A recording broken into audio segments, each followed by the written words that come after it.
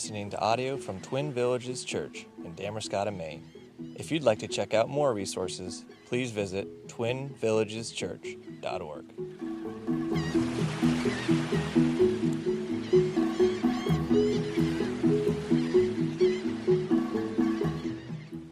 But we are going to be in Luke chapter 2, verses 1 through 21. This is the birth of Jesus, so I just want to start by saying Merry Christmas. Seems appropriate. And this is a text that's familiar, and so with that comes some challenges, but also with this comes an opportunity for us to be reminded. Right? And so I pray that happens this morning, that we are reminded of just the significance of and the amazing fact that God sent His one and only Son to this earth to pay our sin debt so that we may be reconciled back to our gods. And one thing you're going to notice this morning is that Luke gives a very plain matter-of-fact presentation on the birth of Jesus. All right? But it's loaded with significance, but remembering that Luke was a physician, and he's writing a detailed and an orderly account for Theophilus, and so we shouldn't be super surprised that it's kind of boom, ba-da-boom, ba-da-boom, ba-da-boom, ba-da-boom, and that's kind of what Luke does, but there are so many things in there for us, and so by God's grace, it's my prayer that we would be encouraged this morning, we'd be challenged this morning, and that we would have joy this morning. If you will please stand if you're able, I want to read for us Luke chapter 2, verses 1 to 21, and then I will pray for us, and then we will have fun this morning. Luke, under the inspiration of the Holy Spirit, writes these words. In those days, a decree went out from Caesar Augustus that all the world should be registered. This was the first registration when Quirinius was governor of Syria. And all went to be registered, each to his own town. And Joseph also went up from Galilee, from the town of Nazareth, to Judea, to the city of David, which is called Bethlehem, because he was of the house and lineage of David, to be registered with Mary, his betrothed, who was with child. And while they were there, the time came for her to give birth. And she gave birth to her firstborn son and wrapped him in swaddling cloths and laid him in a manger, because there was no place for them in the inn. And in the same region, there were shepherds out in the fields, keeping watch over their flocks by night. And an angel of the Lord appeared to them, and the glory of the Lord shone around them, and they were filled with great fear. And the angel said to them, "Fear not, for behold, I bring you good news of great joy that will be for all the people. For unto you is born this day in the city of David a Savior, who is Christ the Lord. And this will be a sign for you. You will find the baby wrapped in swaddling cloths and lying in a manger." And suddenly there was with the angel a multitude of the heavenly host, praising God and saying, "Glory to God in the highest, and on earth peace among those whom He is pleased." When the angels went away from them into heaven, the shepherds said to one another, "Let's go over to Bethlehem and see this thing that has happened, which the Lord has made known to us." And they went with haste and found Mary and Joseph and the baby lying in a manger. And when they saw it, they made known the saying that had been told concerning this child. And all who heard it wondered at what the shepherds told them. But Mary treasured up all these things, pondering them in her heart. And the shepherds returned, glorifying and praising God for all they had heard and seen as it had been told them. At the end of the 8 days, when he was circumcised, he was called Jesus, the name given by the angel before he was conceived in the womb. Lord, I just thank you for this morning. Lord, I thank you for the opportunity that you give us now to spend time in your words. Lord, this is truly a gift and a blessing that you have given your people, given your church, and that is your word. So, Lord, I pray that you would give us minds to understand and hearts to be moved by our time here this morning. Lord, that we would behold the wondrous mystery, as we've already sang, about the coming of our Lord and Savior, Jesus Christ. Lord, that this is something that we don't just think about when we're in Luke or around Christmas time, but we would behold this every day of our lives. Lord, I pray that your word would do a work in our lives this morning, that we would be in tune with the Holy Spirit, that we would respond as you would have us respond. And I pray this all in your name. Amen. So we're going to tackle this in two chunks, verses 1 through 7, and then verses 8 through 21. And there is a lot of information here. There's a lot of things to try to digest. And so I'm not going to hit everything. I'm going to kind of hit some of these bigger ideas in this passage. But let's just start with those first seven verses, the birth of Jesus. And what we see in those first three verses, right, is this historical setting. Right? If we go back to the earlier in Luke, he said that he's followed all things closely for some time, and he's writing an orderly account. And what he does here in those first few verses is just give us some history. Right? He names names. He talks about Caesar Augustus. He talks about Quirinius, who was the governor or who was an administrator, a leader in Syria. But both of those men, Caesar Augustus and Quirinius, were gifted in administration. All right, not surprising as they're rolling out this, let's register everybody. Right, but Caesar Augustus was known for his reign of peace. Right, and that is significant. Right, and Quirinius, right, he was a man who he conducted several of these of censuses, if you will, or these registrations, and this was likely his first of many. But the idea was that all the world should be registered, or all the world should be taxed. Now, don't think of all the world as the entire globe. Think of all the world as in the Roman Empire, because from the Roman perspective, that was all the world's Rome and the Roman Empire. But this registration was for tax purposes. All right, this was to bolster the tax revenue for the empire, to make sure that every person who should be taxed is indeed being taxed. Right? So there's the motive of Caesar Augustus and Quirinius. Now, this would have been, not shocking, right, very controversial to the Jewish people. So Rome was trying to think about, okay, what's the least offensive way, what's the most palatable way that we can roll out this new tax program? And so they decides, right, hey, let's have all of the people go back to their hometown, their ancestral hometown.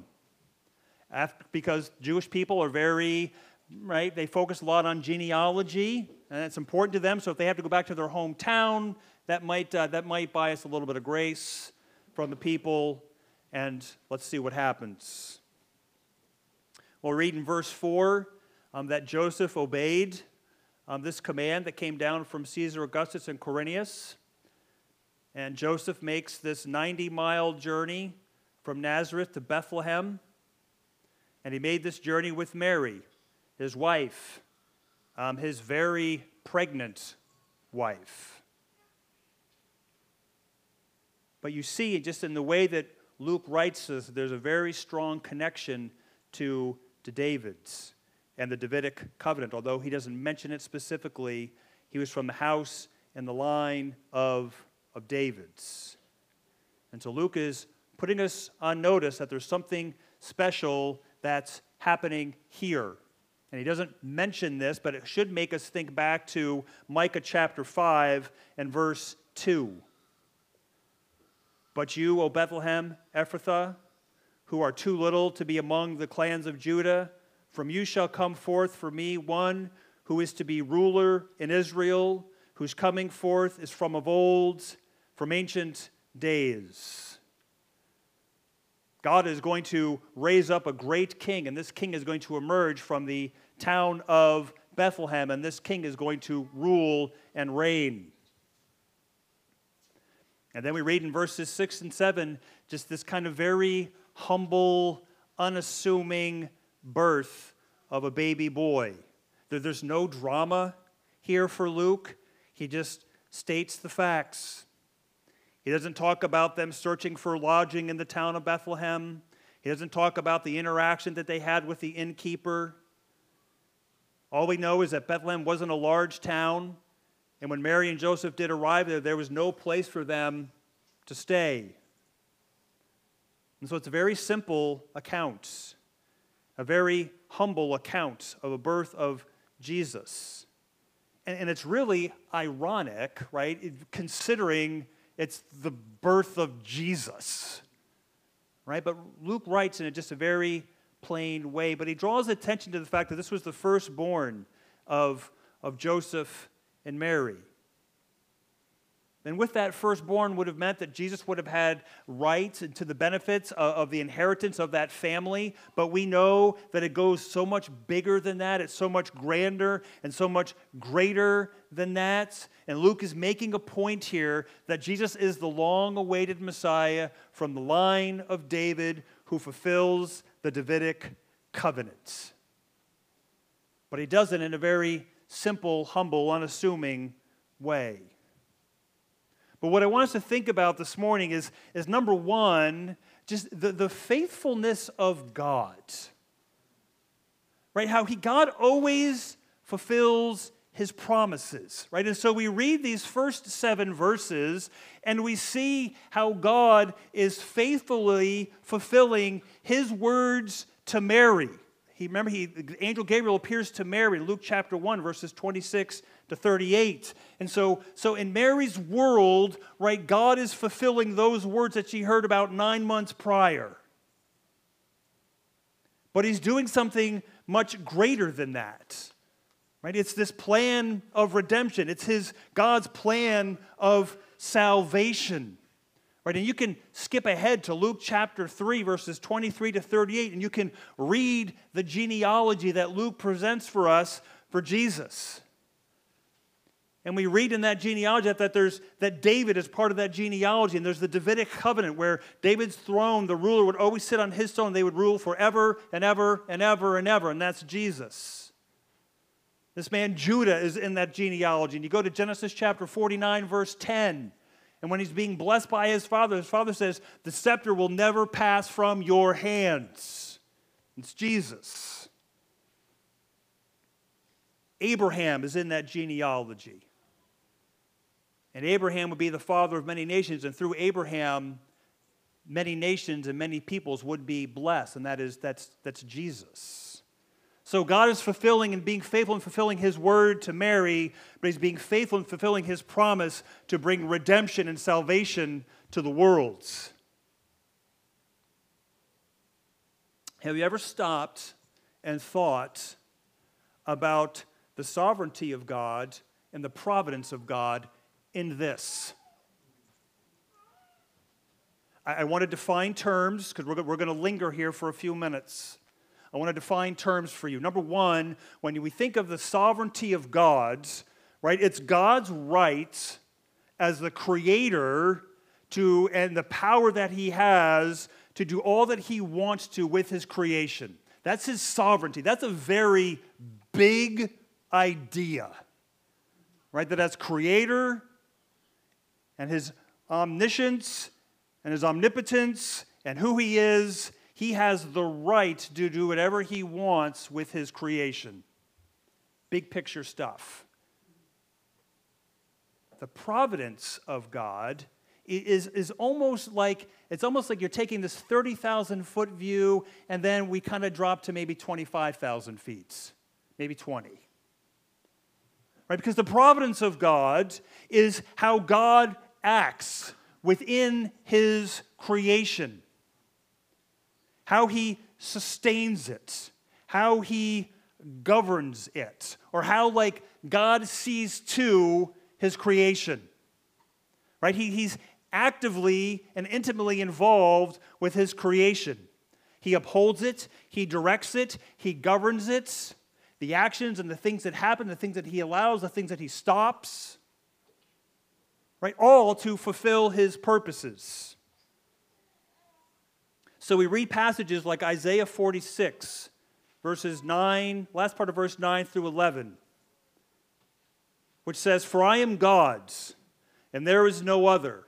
I am God, and there is none like me, declaring the end from the beginning and from the ancient of times, things not yet done, saying, my counsel shall stand, and I will accomplish my purpose. Calling a bird of prey from the east, a man of my counsel from a far country, I have spoken, and I will bring it to pass. I have purposed it, and I will do it." Okay, that's the providence of God.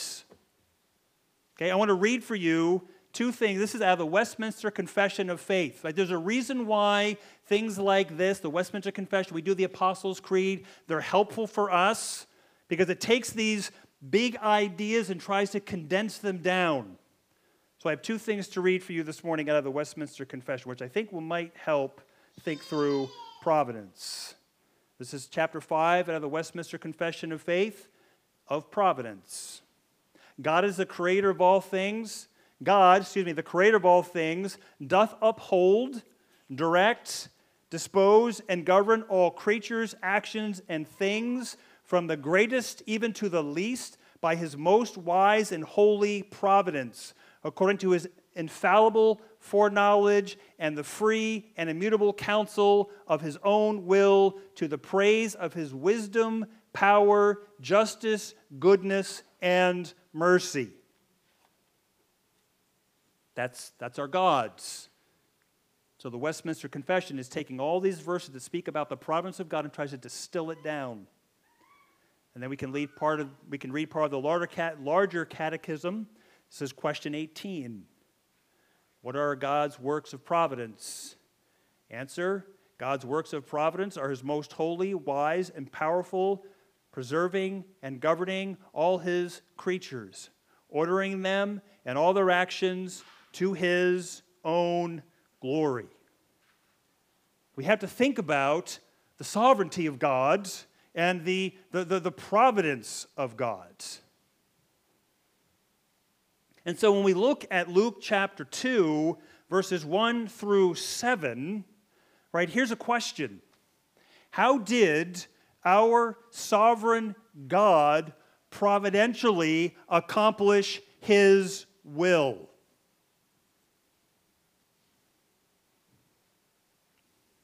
Here's what he did, as far as I can understand it. God used a purely financial and political decision by Caesar Augustus and Quirinius, two pagan, unbelieving kings, to get Mary and Joseph back to Joseph's hometown of Bethlehem to fulfill what God promised 400 years earlier in Micah 5:2. That's what our God did. And listen, God controls kings, right? Daniel 2:21 says that he removes kings and he sets up kings, right? And these two men, right, Caesar Augustus and Quirinius, were gifted how? Administratively, right? So if there were two guys that could put together this census and this registration, it was those two guys. And oh, by the way, those were the two guys that God had in power at this time to set the ball in motion for this registration that meant that Joseph and Mary had to get back to Joseph's hometown in Bethlehem, which, oh, by the way, does fulfill that prophecy in Micah 5:2 that was given 400 years earlier, so that the long-awaited Messiah, the Son of God, would be born exactly where God promised at exactly the right time he wanted it.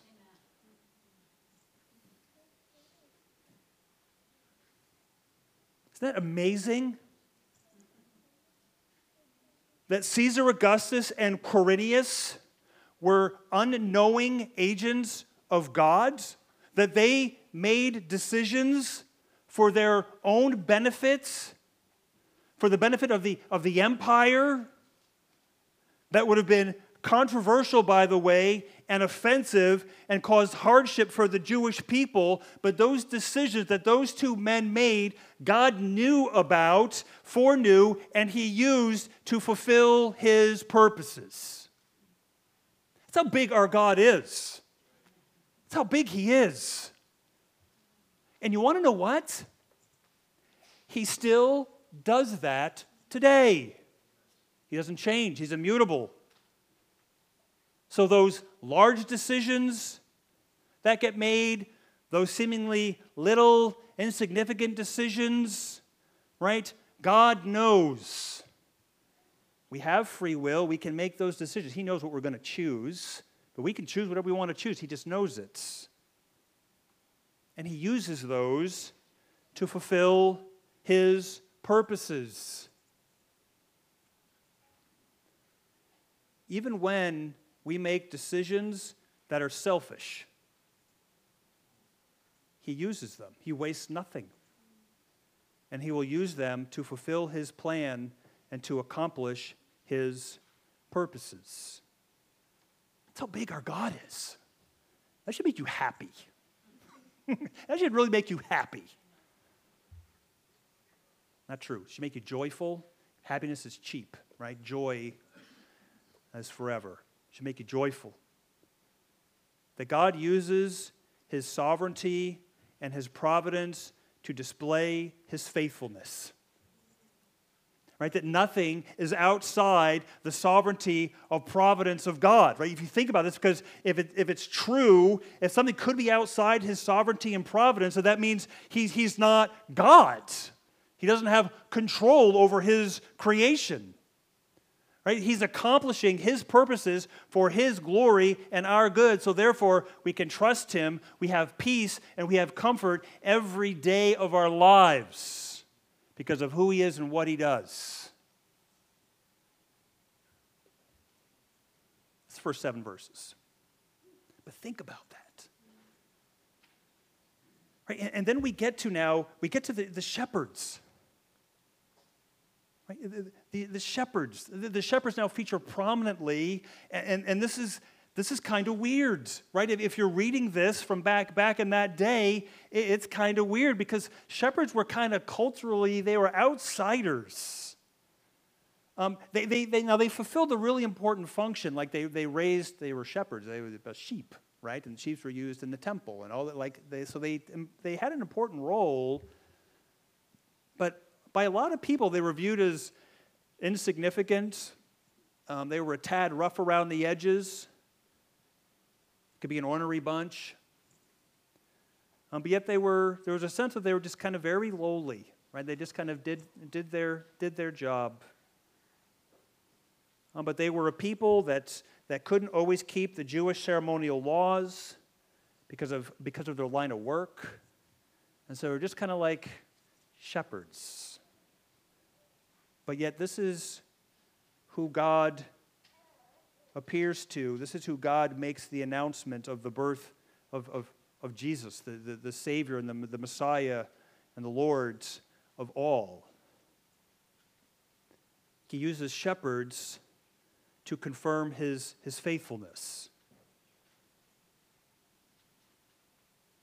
And so in verses 8 through 14, right, we read about these shepherds, right? And this is the announcement that the angel makes and the angels make to the shepherds. And this is actually the third announcement if you think about what Luke has written in us so far up to this point, right? The first announcement was to Zechariah. The second announcement was to Mary. This is the third announcement now to this band of shepherds. And so Jesus' birth is first told to a group of average, everyday, unassuming people. But what we read is that the angel stands in the presence of the shepherds, and when the angel appears to them, right, they fear a great fear, literally, right? And there's this bright light.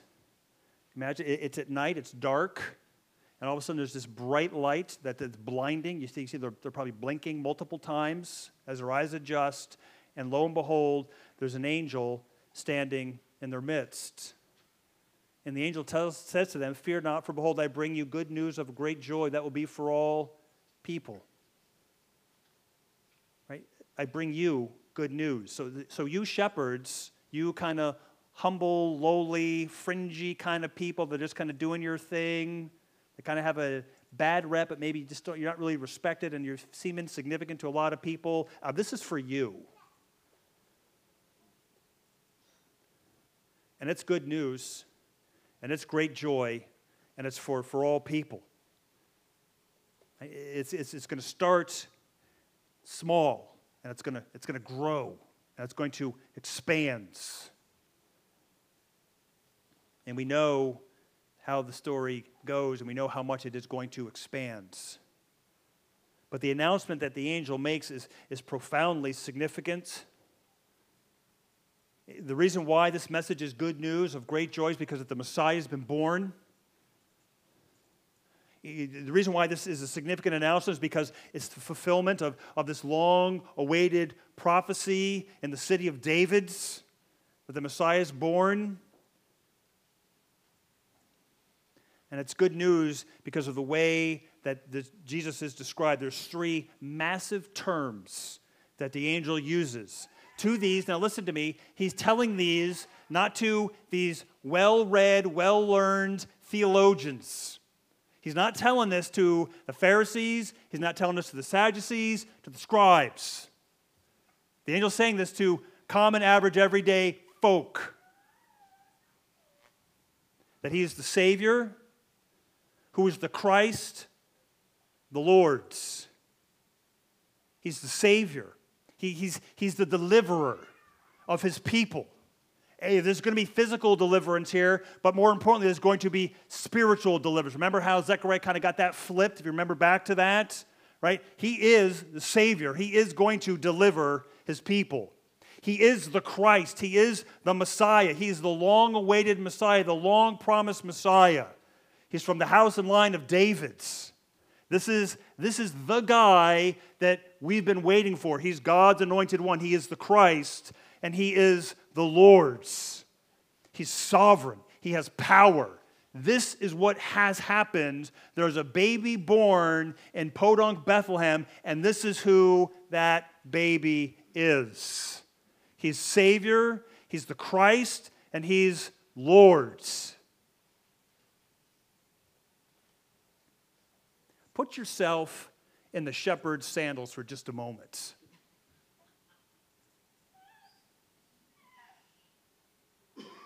And the angel gives a sign, right, that you're going to find this baby, right, in this really nice, fancy house with a real glitzy crib, manger, not a manger, like a bassinet. And there's going to be all these gifts around and all these presents around. There's going to be all these really famous, notable people from Bethlehem there admiring this baby boy. No. That's what you'd expect. But no, you're going to find this baby wrapped in swaddling cloths, lying in a feeding trough. But man, that's specific.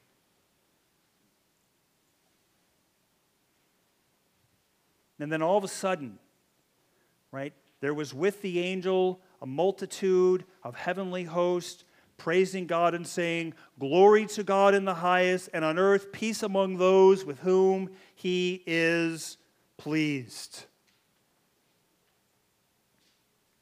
All of a sudden, as unexpected as the angel appearing in front of them and the blinding light and the words that the angel just spoke, all of a sudden, there is this heavenly host with this angel. They're singing praises to God. Right? It's heaven putting earth on notice that something significant has happened in the birth of this child.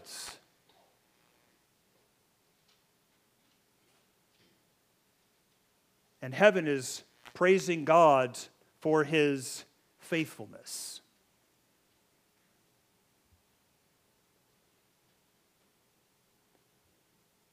And an angel appears before the shepherds and gives them some really significant theology. The angel appears before the shepherds and delivers to them the good news of the gospel, the coming of the Lord and Savior, Jesus Christ. And it results in joy and heaven singing praises. This baby that has been born is going to save and deliver people. This baby that has been born is the promised Messiah. This baby that has been born is sovereign. He actually is God in human flesh, the maker of rule and ruler of all. The angels give the good news about the birth of this child, and the angels tell these shepherds, oh, and by the way, this is who this child is.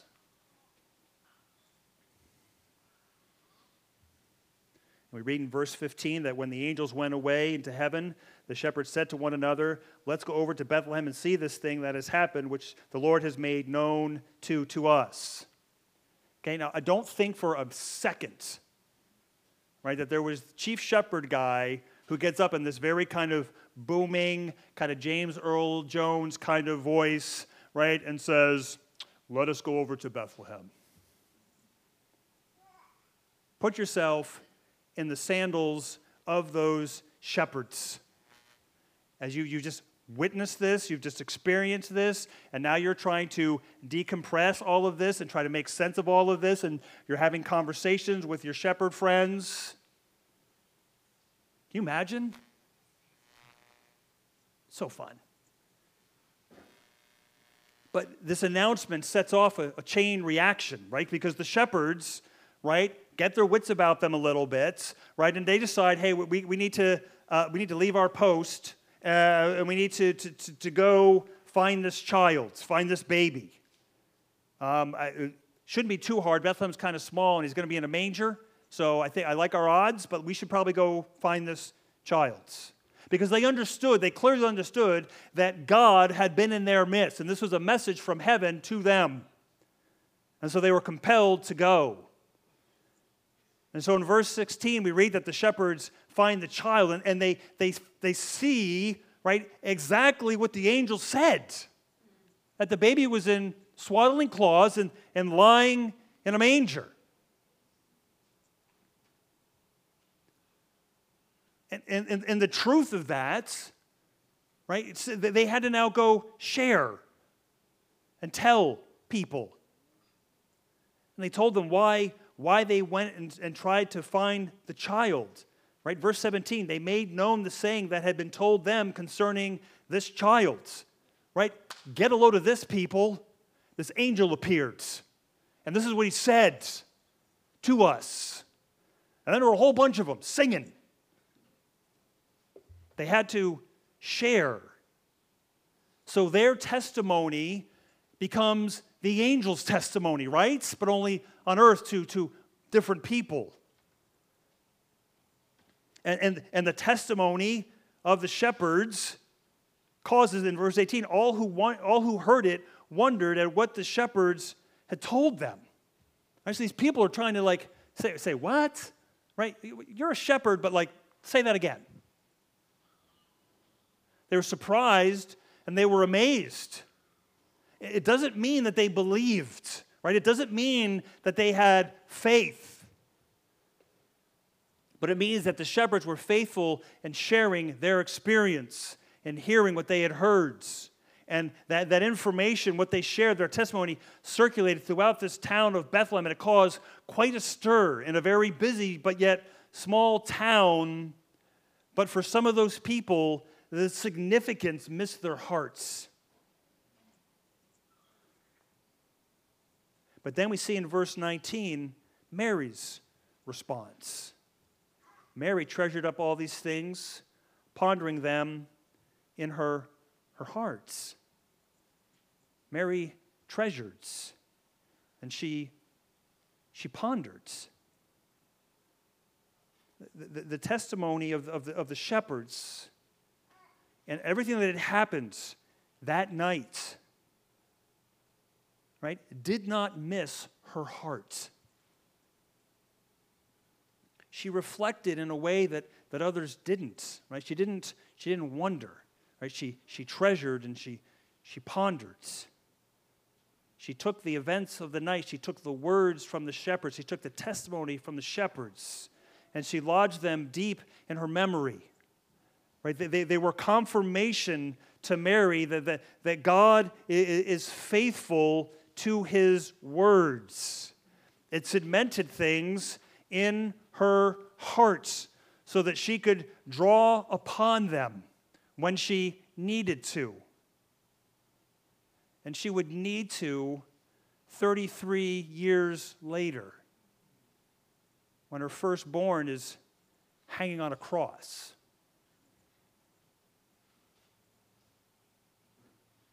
So she's treasuring and she's pondering. She's looking over the past 9 months and she's trying to put it together. She's trying to make sense of it. She understands what God is doing. She knows it's from God, but she's trying to connect dots.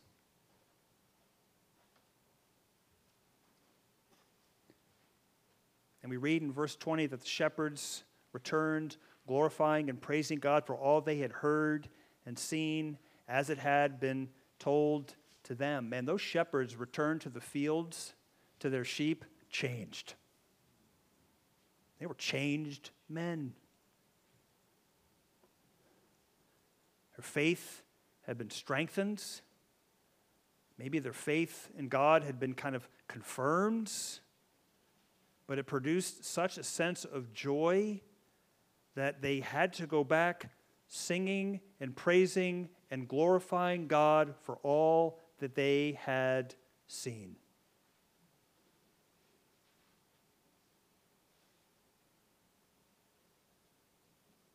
And there's a pattern in those last few verses, in verses 17 through 20. And this is not original. I was reading a commentary on this, and the commentator made this point, and I found it really, really helpful, especially in light of the message last week on the Great Commission. Right, he says there's things that the shepherds did. There's things that we see that the shepherds did and that Mary did. And we can learn from them. And it's 3 words. It's teach, treasure, tell.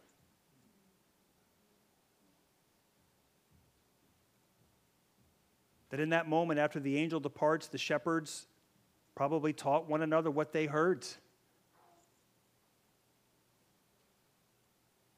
and what they saw. And the shepherds go and see the baby. And it just confirms what they had heard and what they had seen. And Mary treasures up everything in her heart. And the shepherds return home praising God and telling others. So when it comes to the beauty of the gospel and Jesus, there's this call for us to teach and to treasure and to tell.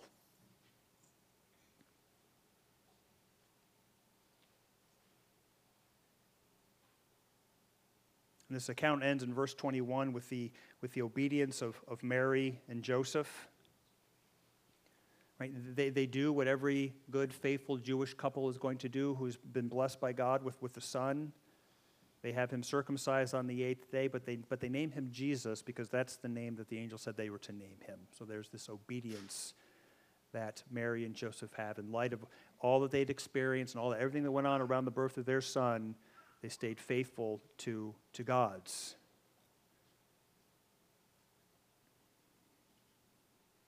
Right? It's such a simple kind of account. But it disguises almost, not in a bad way, but it should cause us to pause and to think a little bit deeper about what has happened, about the universal significance of what has happened in the birth of this child, Jesus. He's the Davidic Savior. He's the Messiah. He's Lord's. But he's born in a room reserved for animals. His crib is a feeding trough. He's born in this small little town of Bethlehem. But it's the beginning of God fulfilling the most important act, and that is salvation for people. It's a simple setting. It's simple people, but it is so great and so glorious that we see God's faithfulness. It gives us hope. Jesus' birth happens right in the middle of Roman history, right in the reign of Caesar Augustus and Quirinius, who was the governor of Syria. But Luke doesn't linger there long, does he? He mentions them. If you want to go back and fact check, you can go back and fact check and check out this guy Caesar Augustus and Quirinius, and you can see that they were real men who really lived and who really reigns. But the key figure that Luke zeroes in on is not a powerful Roman Caesar or a governor from Syria, but a small, frail baby boy born in a manger in Bethlehem.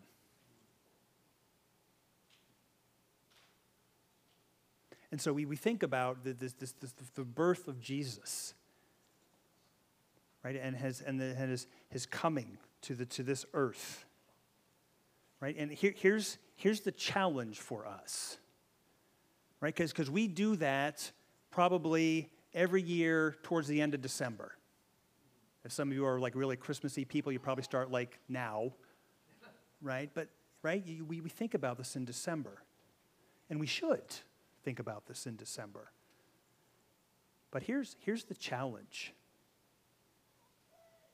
Think about the time, that moment, not when Christ first came to this earth, but when Christ first came into your life.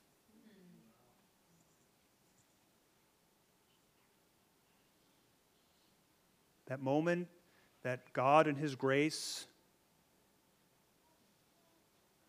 gave you the minds and the heart to believe and to be moved by the beauty of Jesus and the power of His gospel, and to believe the good news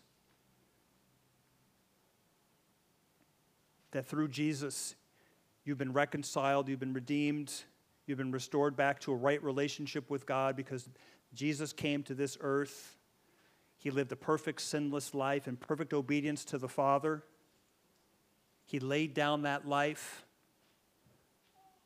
on a cross, paying your sin debt, taking upon Himself the wrath for that sin, the wrath that you deserve. He took it in perfect obedience to the Father, and He died. But 3 days later, God raised Him from the dead, which tells us that God accepted that sacrifice. He's the final sacrifice. He is the one who makes us right with God. He is the long-awaited Messiah who now has been exalted. He sits at the right hand of God the Father, interceding on our behalf and waiting for God to say, "Go bring my children home." And we long for that day, but think back to that first moment when you believed. Treasure that. Ponder that. Rejoice in that. There's rejoicing all through this passage. Rejoice in that. And by all means, share it. Share it. Lord, I just thank You for this morning. Lord, I thank You for Your words. Lord, I thank You for Your Son, Jesus.